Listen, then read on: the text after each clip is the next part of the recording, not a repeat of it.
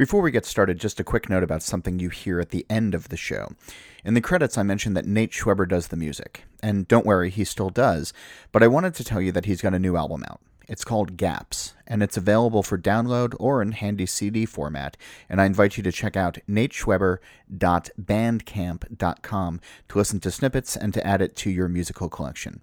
Thanks for supporting independent musicians. And now, here's that familiar Nate tune to get us started.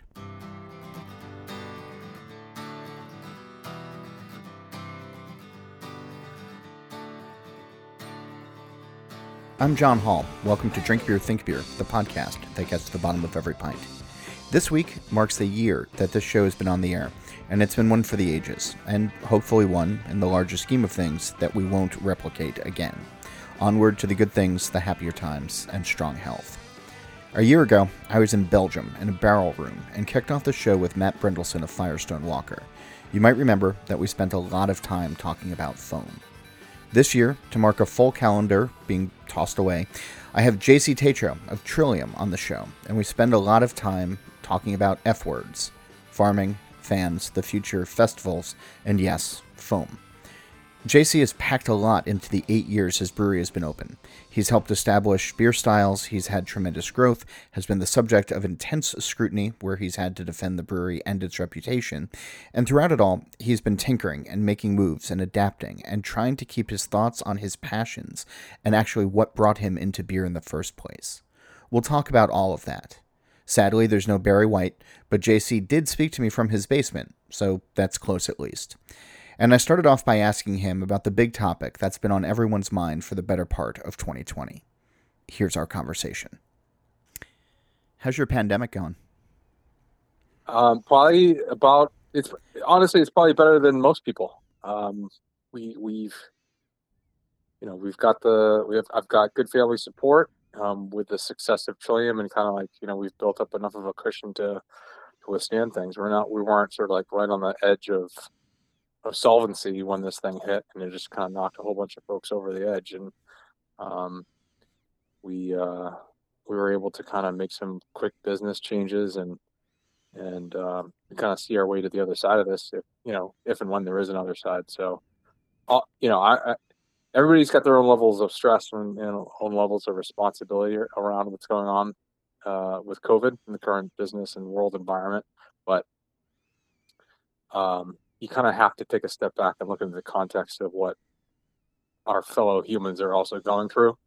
So I will always kind of throw the caveat into the answers, like we're doing pretty good, and I'm very aware of that. Early on, you guys did, to use the early pandemic term of pivot, and you did close down some of your locations, and you started doing delivery, and you started doing all of the things that brewers needed to do to stay top of mind, to keep cash coming in while keeping everybody safe. You had A teams and B teams working in your facilities, to prevent from infection spreading. Knowing now, or where we are right now, is there something that you know now that you wish you could go back and tell your March self to get ready for? Anytime that we've been through something extremely stressful, I wish I could tell myself that this isn't as bad as it appears to be. You and your team are going to figure out a way through this, and we'll be stronger and smarter and closer and more resilient. So I just wish I would figure out a way to save myself the stress that I put myself, and I'm sure I kind of I'm kind of wearing it on my face a lot too, and kind of sharing that stress with others. I wish I could figure out a way to not do that both to myself and the people around me. That said, what people told me that Esther and I showed strong leadership. We figured out a way to kind of rally the team and kind of let them do what they do really well, and we kind of really cohesively formed a path forward in the best that we could with the resources that we have, with the team that we have, with the culture that we've built, and the trust that our customers have in us. And and kind of reacted to it the best we could. I think that we probably wouldn't have been as fatalistic about the trajectory that we thought the government was going to put us under. Mm-hmm. We all the signals that we were getting from the government at the time were we were going to have to close our doors. And being a manufacturer, being in a production environment, closing your doors means kind of everything anything that was in process is now literally down the drain. Right. So we were so we basically stopped making beer. We didn't just like pull our foot off the pedal. We just stopped, and we started packaging everything that was in process, and then we weren't making any new beer, which was exactly the wrong thing to do at that moment in time. Yeah, you were sitting there with empty tanks. Yeah. Yep. Right at the same moment, actually the timing was working out well for when we would plan to actually shut down. Like that was the trajectory was playing out. We were told, bring your tap rooms and restaurants to 50% occupancy, Mm-hmm. and then less than 24 hours later, Governor Baker said close. So we thought, okay, the next thing is any non-essential business close, which he did say that. Yeah. For some reason, alcohol manufacturers were deemed an essential business. And everybody, it was kind of like to the argument of nobody listening to the show right now. Yeah. I think everybody was kind of going through the weird emotional thing. It was like being called an essential thing or not, Yeah. So that aside, we were okay to continue to operate in the government's eyes, but both Esther and I were like, well, should we, even though we're okay to operate, should we continue to operate? So we were, I don't know. Like I said, it was kind of day to day at that point, and we were expecting to either want to close the business because of the risk to our team members, or the government was going to make us. So one of those two scenarios was going to play out. So we stopped making beer, and we're kind of just packaging and kind of preparing to wind things down and just kind of go into a hibernation mode. And we also kind of in parallel said, well, I think we would all feel safe if our team members were practicing all the things that we practice now, and we were doing curbside truly contactless delivery. So we started to do that, and then we just saw demand absolutely skyrocket. So I think in May we sold the most beer that we ever sold via curbside than we had sold in our existence in a given month. So Wow. it was we kind of had to quickly do an about face and just started making, basically started making the capacity level amount of our facility in Shaman. When you say something like that, where you have a great month and you're seeing people coming through the door, I've been talking with a lot of brewers and owners about stress levels and how it seems like for the last 8 months we've all collectively, I think as individuals and as a group, have been just clenching ourselves very tightly, and everybody is feeling enormous pressure, enormous stress. When you have moments like that, are you permitting yourself to relax just a little bit, to sort of see a glimmer of hope for the long term? And so, yeah, I mean, Esther and I have a good partnership in that way. When one of us is feeling the weight of the world and like, oh my God, my kids or my family, or what does our team feel safe? Do they feel like, are they feeling the stress? Is there anything that we could or should be doing better so they're not upset?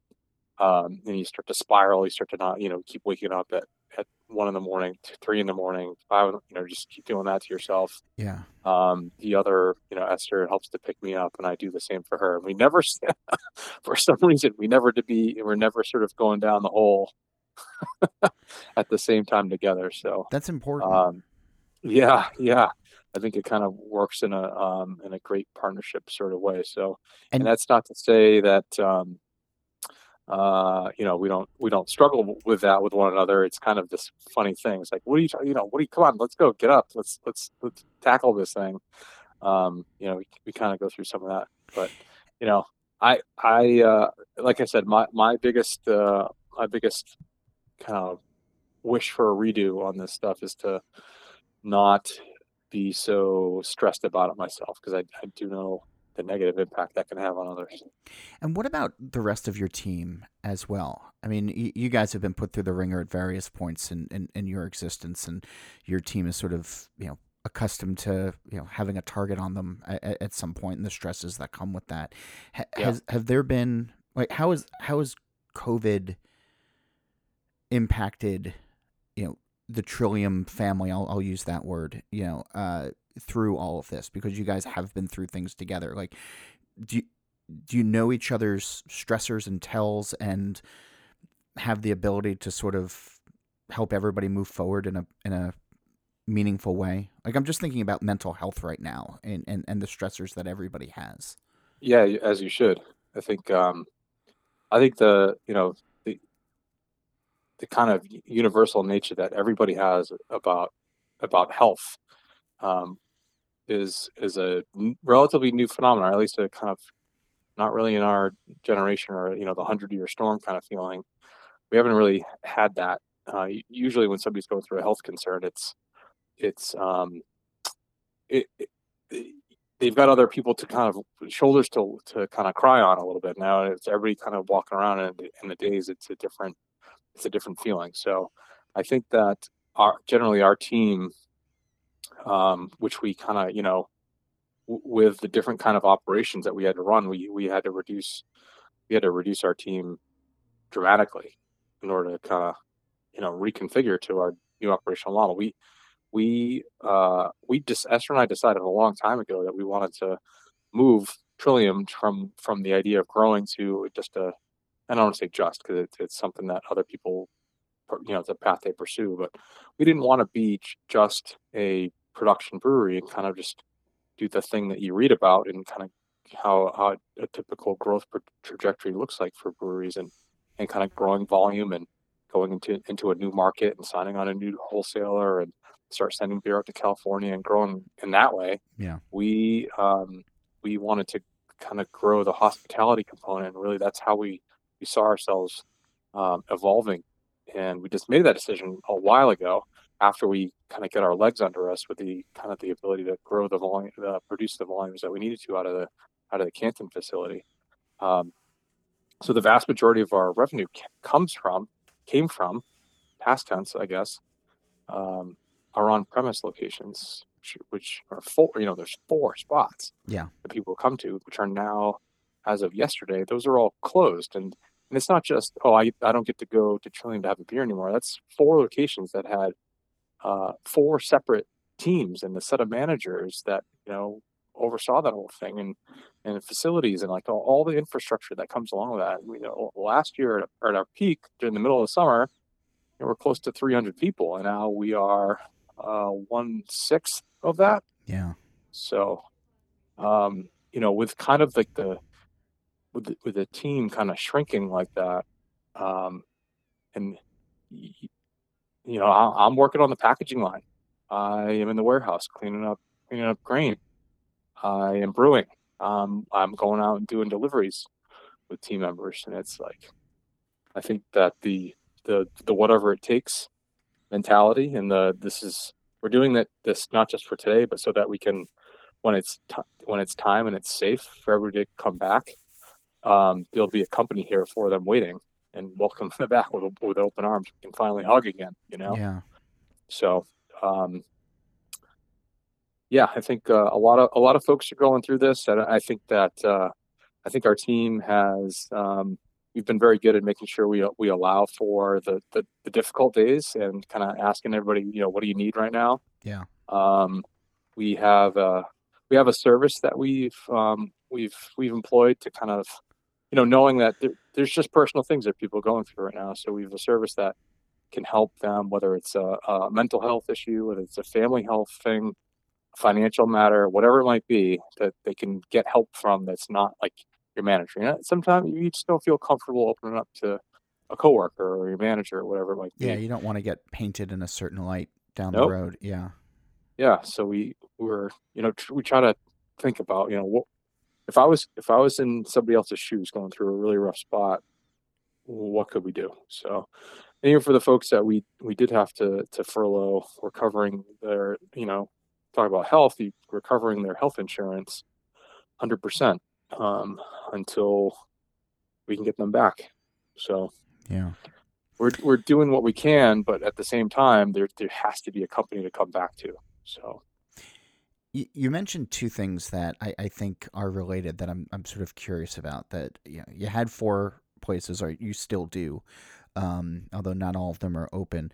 But early on, you mentioned that when COVID first hit, that you weren't necessarily on the edge of collapse or overextended, and that you had a nice cushion. And I'm curious as to how you have approached growth over the years that you've been open. Over the it's about 8 years now, right? yeah, it was 7 this past March, so about Yeah. 7.5 or so. So I'm curious as to you know, how you manage the growth, because there are people who hit a huge winning streak like you have, and they overextend themselves. They do start sending to California, or they take on huge projects, and then they find their debt ratio is out of control, and they Yeah, go away. yeah, And where you're living and working and operating is not necessarily an inexpensive part of the country. So I'm curious as to how you've approached the growth, and like when it makes sense for you to do something new or to bring sure. on some of these new projects. Yeah, I mean, Esther and I don't have like we don't have anybody to answer to, but ourselves. We don't have any investors saying, I need to see 40, 50, 60% return on my capital. And then there's that stress, and when you're stretching and stretching, and you're like, all right, double down, double down, double down. It's not what we do. It's not what we ever wanted to do. Um, some of our growth has largely been dictated by the experience that we want to be able to provide to our customers, who come visit us. So I, I remember, when we were talking about, the Fort Point location, and we finally got presented with this opportunity and the size of it, and relative to all the other places we looked at, because we really wanted to stay in our home in Fort Point. And we were looking at the other spaces. It's a small little tiny little part of Southie and Boston. So we probably looked at 15 different locations of the places that were actually available, right? So Mm-hmm. over the last 4 or 5 years, and they all felt too small. And we knew that we had a pretty incredible following of this incredible passion, not just from like beer nerds, but from people in the neighborhood and all over Boston, all over the suburbs. It was incredible. People coming to see us from all over the place. So thinking about opening a place that was reasonable and like, a pretty big size, like 150, 200 seats in Fort Point. And we were just like looking at each other like, this is gonna be shitty for people that come visit us. It's just gonna be packed all the time. It's gonna suck. So we ended up at the place right now. It swells to 500 seats in the summertime, and all the real estate people and all the restaurateurs are looking at us like we're insane, like we're like we're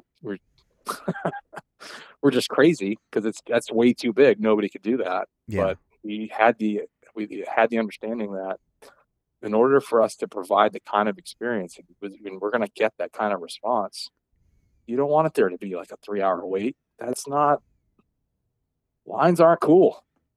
They're not certainly not durable anyway. So they're just not cool. So we opened up a place that, and by the book, was stupid. It was way too big. But we kind of, took the signal that we were getting from our fans, from our customers, from the neighborhood, that was the right thing to do. Yeah. So yeah, I mean, we kind of look at opportunities as they come along, and if they fit for us, and they fit for our team, and they fit for our customers, and it feels right, and it feels special, then that's something that we're going to do. And we kind of gut check ourselves all the time, and is this still fun? Does this feel doable? Is our team having a good time? Is it something for them to grow into? Is this too much of a stretch?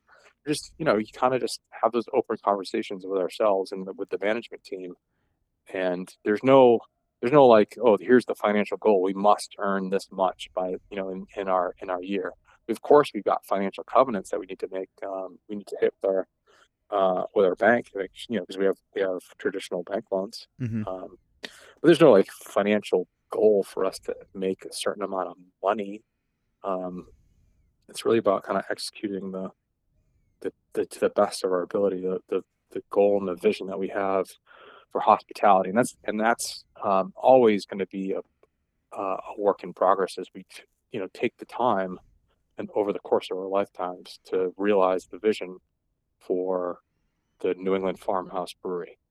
And what that exactly means is something that has yet to be realized, and we're working on that every day. But that's not something that happens overnight either. And I mean, these new places that you've had, or that you've opened, or that you've moved into, I guess some people think of once a brewery gets into a space, unless they have to move out for larger purposes, that's going to be a permanent home.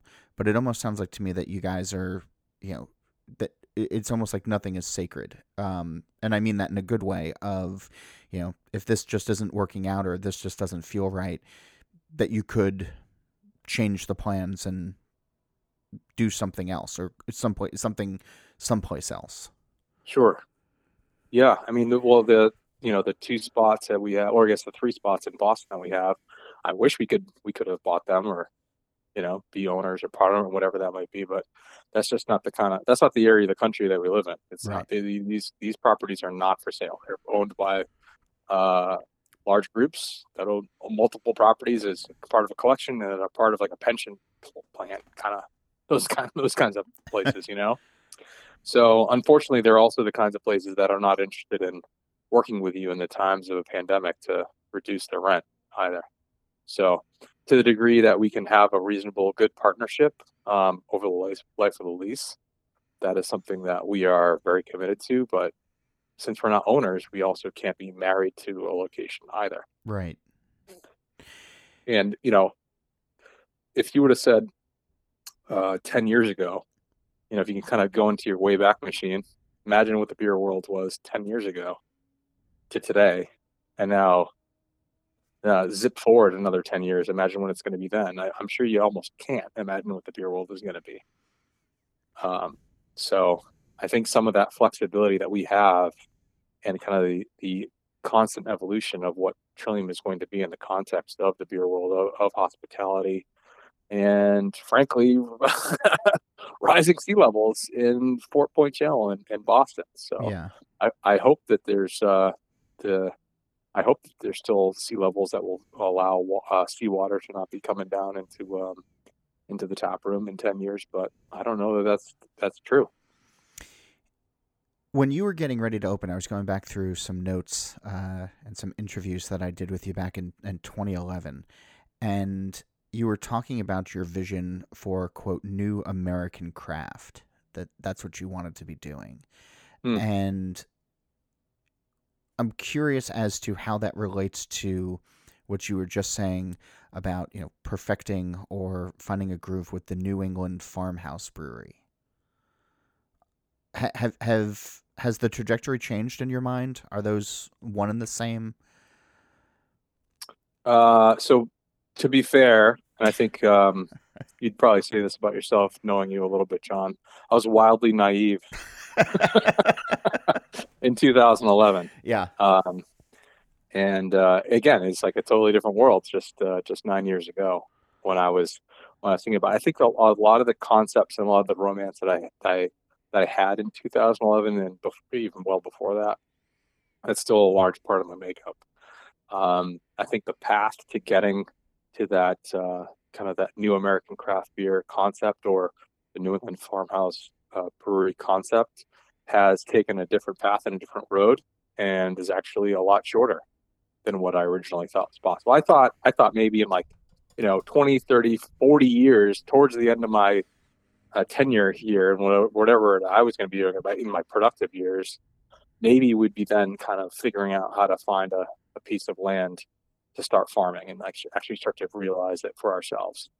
I had no idea that the kinds of hobby beers that we were going to be making at that point would turn into at least some level of contribution that Trillium has had on the broader beer world and these hazy or New England IPAs. So no, I definitely didn't envision that path. Didn't understand the impact that was all going to have and our own trajectory to kind of realizing that path. I don't think a lot of people today are super familiar with what our goals are in that regard, and why did we buy a farm? Why do we even care about that sort of stuff? Right. We've got our spontaneous program that's about 4.5 years going now, and we're just about to start packaging those, and I'm super excited about that direction and kind of the realizing realizing the romantic notion of what a true New England farmhouse beer could be, in our own expression of that.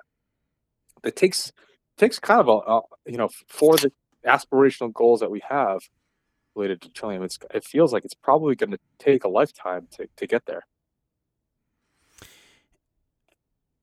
I mean, it's sort of interesting. In this profile that I wrote of the brewery back in 2012, I was talking about the flower, the Trillium, and how it can take 7 or so years for it to bear its first bloom. And it seems like you sort of beat those odds and expectations. But now that you're headed into to year 8, are you now sort of realizing, what you want the brewery to be going forward? I think that the steps ahead of us, again, this year notwithstanding, I think the steps ahead of us are so much clearer and so much easier now than they were in the early couple of years. I mean, it was really like I still remember I put in a credit application for an American Express because I was going to be able to get $10,000 of credit with no interest, no payments for 12 months. And no bank was talking to me at that time. And, craft brewery, yeah, okay, what's your experience? None? Okay, no. And hang up the phone. So, everything was just such a complete struggle. I was getting up at 4 a.m. I'd get some work done for my regular job, and then I'd be in the Home Depot parking lot at 6 o'clock to pick up some fucking tubing or whatever and go to the brewery, try to install it as fast as I could, and then, oh shit, I got to go to my other job that's paying for all of this. And everything was such a total struggle. Everything was so rigged. Everything was, you put, it was really crappy. It was really bad. It was very difficult. And we thought a lot about, is this even worth it? That's like the thought that's in your head all the time when you're just killing yourselves. It's like, is this even worth it? What are we doing here? Is that present tense or future tense? Though? No, that's what I was experiencing in the early days, and I don't have that feeling anymore. I have just this incredible hope and optimism for where we're going as a team, and and the kind of incredible pride for the opportunities that we're able to provide to our team members, or come up with an idea, and there's really next to no limitations about what we're able to do creatively with our beers, and how we're then going to be applying that to the kind of agriculture and the kind of hospitality, the kind of food, and the kind of spaces and experiences that we're able to provide to people. And that's sort of like, those are the goals. It's not the money goals. It's like, those are the goals about what we want to be able to do. So where does the farm that you've purchased fit into all this? Yeah, I mean, it's really kind of everything kind of conceptually flows through agriculture and the farm. So the North Stonington location where our 163 acre farm is located has just completed next week will be the last harvest for the year. And that is kind of that's really the heart of everything that we want to be able to do. Of course, beer and food is everything kind of flows and stems through the agricultural world. And Um, any good chef or any good brewer will tell you that you're only as good as the ingredients that you have that you're working with. And I think that as I started to study and learn more about agriculture and the inextricable link between the world around us and the environment and the quality of the food and the health of the food, and the practices that a farmer executes, they're all tied together.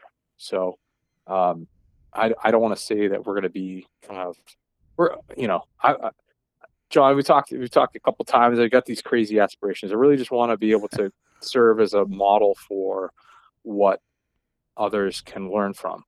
I'm happy to stoked to do tons of hard work, and then say, everybody, come here, check this out, carve this little, take best practices of what we've built here and carve that little niche out in your part of the world and replicate that, because it's good for you, it's good for your team, it's good for the earth that you're going to be growing in, and it's going to make the best possible ingredients for the best possible beers and food and hospitality. And that that is something I get very excited about. That's the stuff that's not really, you can't really commoditize that. You can't really take that stuff and scale it and sell it to a VC and do an IPO, take it public, and get a bunch of people that are rich even richer. Yeah. That stuff's really exciting to me. To build communities around this in a way that feels not only just feels good, it feels right, it's intuitive, and it's just better for everybody in every possible way. I'd be remiss if I didn't talk to you about IPA, because when people look back, and you're saying it's impossible to go back 10 years and say what it would be like 10 years from now, because even going back through some of my books from the time and articles at the time, I couldn't imagine, COVID aside, 2020 looking this way in the beer space as I did at the beginning of 2010. And so much of the New England style, hazy, juicy, whatever, that the country has become enamored with, people look to you for guidance on that. And I remember some of the early days of visiting the brewery and seeing like a centrifuge, and you guys, like putting, not only creative spins on it, but also, technical know-how, and trying to find ways to make the beer, stand head and shoulders above the others. And I'm curious, now that you're a couple years into this style and considered a leader of this style, how much of the innovation, how much of the creativity, how much of the pushing your self forward in all of this is coming from you and your team versus what you're hearing from drinkers and what drinkers might want? I actually haven't checked Untapped or Beer Advocate or Rate Beer in years, and that is a very freeing thing for me. I'll Because bet. Yeah. I don't know if you feel this way about the internet, but man, it's a rough place out there. So Yeah, I don't spend a lot of time on there. Yeah. yeah. So we do our best to listen to our customers who are nice enough to send us messages, whether they're nice or not, and just try to be open and honest with ourselves. But what to is that point, what is though, I imagine yeah. people reaching out to you directly versus some anonymous idiot in his basement spouting out off after a couple of beers on a large forum. That personal connection of somebody taking the time to actually write to you means a lot more than bottle caps or Well, yeah, yeah. yeah. I mean, I try to remain a little agnostic to it, right? Because like, if you get too, of course, I'm personally invested, right? If you get too personally invested with like you're going to get pissed at the dude who's writing up notes on Untapped that are, objectively false. Yeah. If you got to get worked up about that, then you're spinning your wheels. You're spending a lot of energy on something that is, it's not getting you or your team or your customers anywhere. So, and that's not to say I haven't spun my wheels in the past on those things, but I feel it's not the best aggregator of good information for us. Our best methodologies are to listen to our actual customers and to broaden the input from our whole team. Instead of having a smaller circle, just by nature of our team being really small earlier versus on the larger side today, Mm-hmm. uh, you know, make it a process that is democratic, make it a process that is open, has a mechanism for open discussion, as well as an anonymized way to submit information. And JC gets one vote, and brewer X gets one vote, and seller person Y gets another vote. And it's not just me saying, yes, this is good, I don't care what anybody else says, move forward with it. That's not how we do things. Yeah. So what sort of things rise to the level when you start hearing from folks of, okay, maybe we should look into that? Is there an example of something that's happened, I don't know, in the last year or two, whatever, that has Yeah, sort I mean, of, yeah. I think that there's part of what I think is really interesting about these beers is they're an ephemeral may not be the right word, right? I think they're just they have they have a lifespan, and you can look at that as a positive thing or a negative thing, or just acknowledge that that is the nature of these kinds of beers. And I think that by and large, customers, not just of beer but anything really, whether you're buying uh, a Samsung TV or a magazine or something, everybody expects the thing that they buy to be static. They think it's fixed in a moment in time, and it should not change from the day that you order it to the day it arrives at your home, or you go pick it up in the store, to the time you decide to take it out of the box. Yeah. It just is a thing, and that is not the nature of these kinds of beers. More so than lots of other kinds of beers. So, and then obviously the other notion that taste is very subjective. Some people absolutely love our beers, and they want us to package them quote unquote green. They want that edge to it. They like that bite. They like the super green hoppiness that it's like, sucking on a hot pellet. I'm not a huge fan of that. But some people are. So we're kind of constantly torn between the notion that we should be, we should provide that full range. We should package it on the earlier side. We should get it into people's hands when it has that. And if they don't like that, then they can just kind of hang out and just wait, Yeah. But by and large, customers they want the thing that they want. And the part of the problem with these kinds of beers, they're not a static thing. They constantly change, even when stored in the best possible conditions.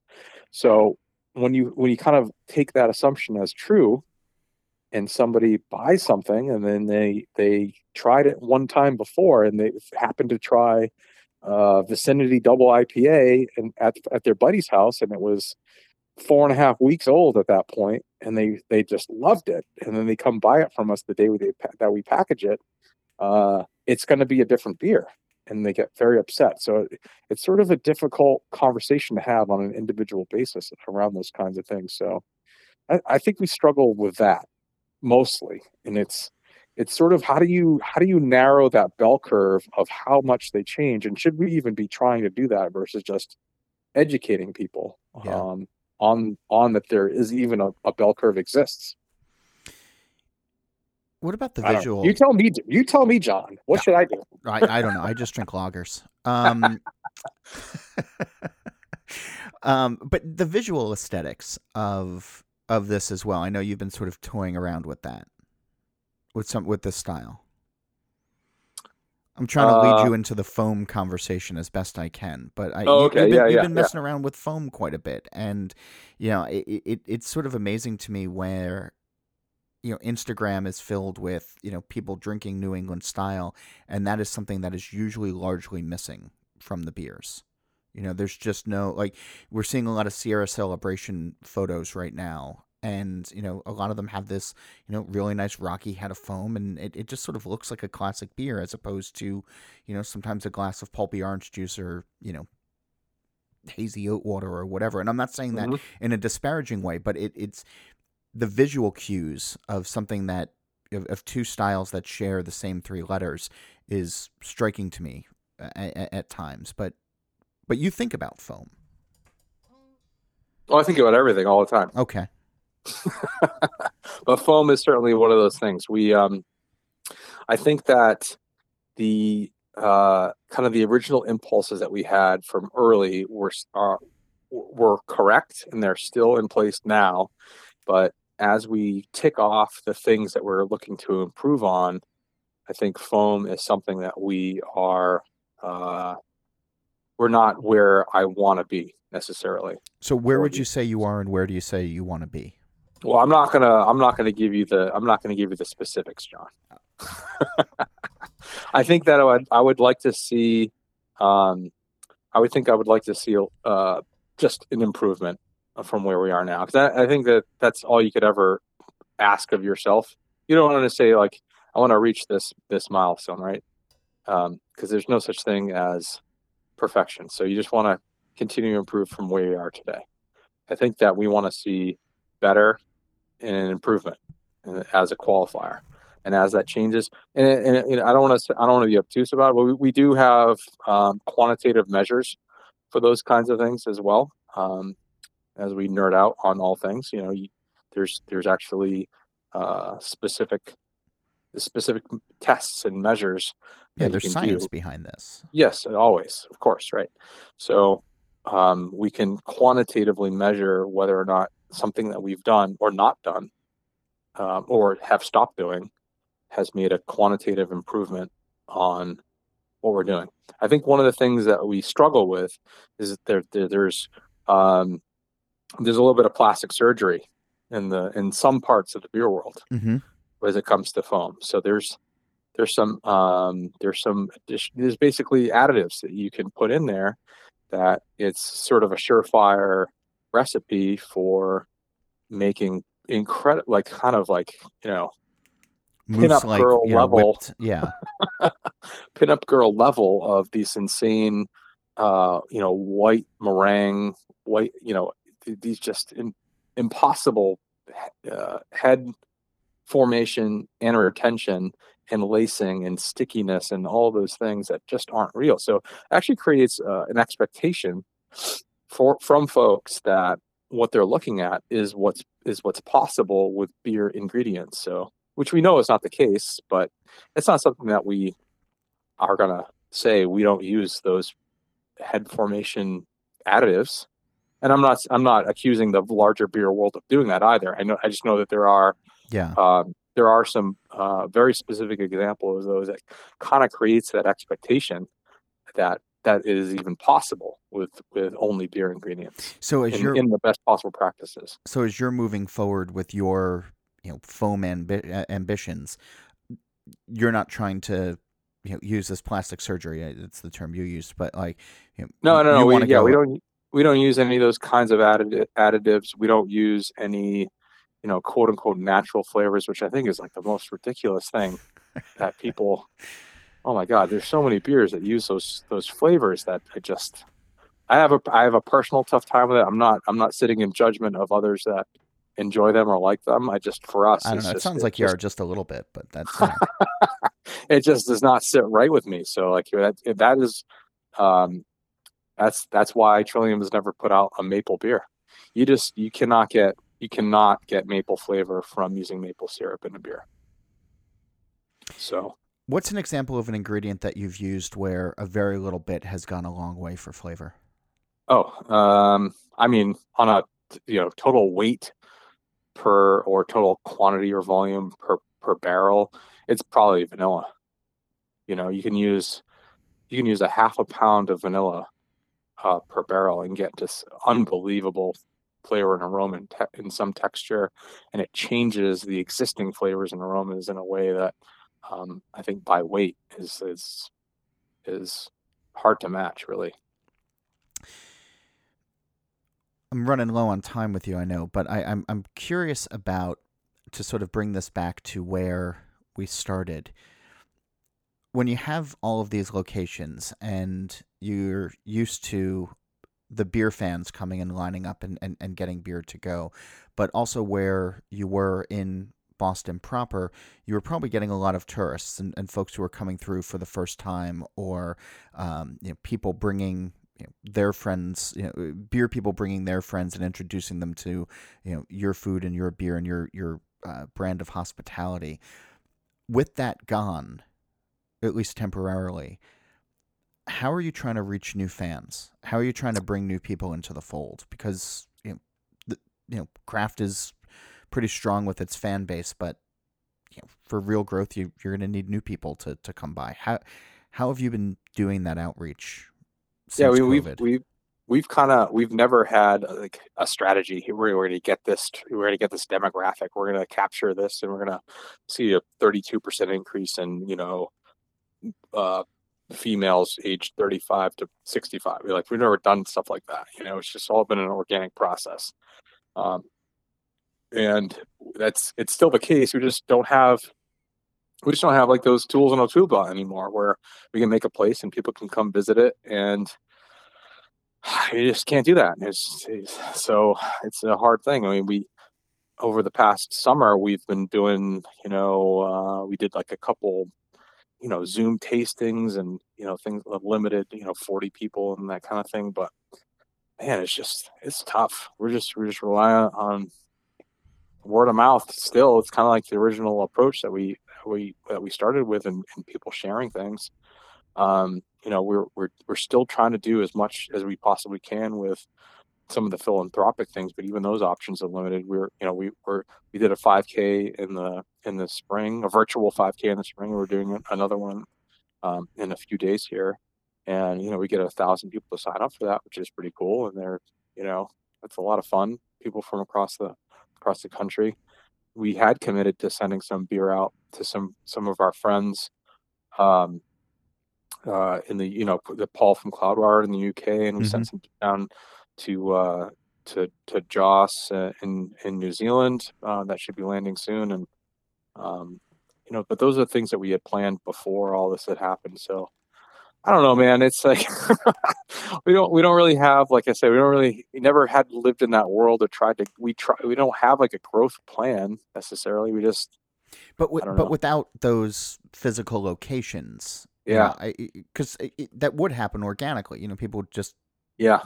hear word of mouth or read a review or whatever, and they'd have an excuse to go. And without that, I was just sort of curious if there was a. I mean, I don't mean to give you a non-answer, but man, it's like I don't know that there really is much. There's really not many options right now. I mean, you're a beer drinker, John. Doesn't it suck to be just only drinking beer at home? Yes. And like have that idea and that possibility is like, oh, I'm gonna go. It's gonna be like back in the lockdown moments, and I'm gonna call up a group of friends, and we're gonna do like a Zoom happy hour. Fuck. Yeah, I know. Dude. I'm trying to teach my daughter how to be a proper bartender, but all she's really good at is cutting me off. Future wise, though, and you're no stranger to both attending and hosting festivals. What does that future look like? Where we sit right now? Do you think we'll even be able to do beer festivals in 2021? Would you do a beer festival in 2021? I don't see those happening, or at least I don't feel comfortable attending one. I'm not traveling anymore until we get onto the whatever it looks like to be the other side of this, and hopefully that's hopefully in a community vaccination world where this is kind of settled back to hopefully at worst a background level of handful of cases. Yeah. So I don't really see an adapted festival world. I see going back to what we were doing before, and an evolved process that we had before. I'm still optimistic, and that there is going to be a return to what the world was before this was going on. Well, I think as 2020 has taught us, it's don't count on it happening until it actually happens. But yeah. Thanks for sitting down and talking on the show, the 1 year anniversary show. It's good to hear your voice and good to chat with you. Cheers, John. Miss you, buddy. That's JC Tatro of Trillium Brewing. We touched on it in our conversation, but some things are worth repeating. This has been an extraordinary year filled with too many stresses to count. And it's important to your health and to those around you to check in with yourself and others to make sure everyone is okay. You don't have to go through all of this alone. There are folks who support you and want to see you do okay, and so that we all come out on the other side of this together. Please don't forget that, and don't be afraid to speak up if something's bothering you. I certainly don't do the show alone. It's been great to be with all of you every week, every Wednesday without fail since we started, and I want to thank everybody for listening. Thanks for your support, for the notes, for the ideas, and the conversation. Let's keep it going. You can become a part of the This Week in Rausch Beer Facebook page. You can email me at johnhall@beeredge.com. That's JOHNHOLL. Or you can get with me on Twitter at John_Hall. If you remember, please leave a review of this show where you listen, and don't forget to subscribe to the Beer Edge podcast hosted by Andy Crouch. Steal This Beer, the show that I do every Monday with Augie Carton, Justin Kennedy, and Brian Cass, and to subscribe to the BYO Nano podcast, which comes out on the 15th of every month. Yes, it's a lot of podcasts. You can help out Nate Schweber, who does our music, by visiting nateschweber.bandcamp.com, and you can download his new album called Gaps, and you can give a virtual high five to Jeff Quinn, who designed our logo. It's a year in the books with many more to go. Thanks again for being a part of this, and please take care of yourself. I'm John Hall, and I'll be back again on these airwaves next week to drink beer and to think beer, and I hope you'll join me.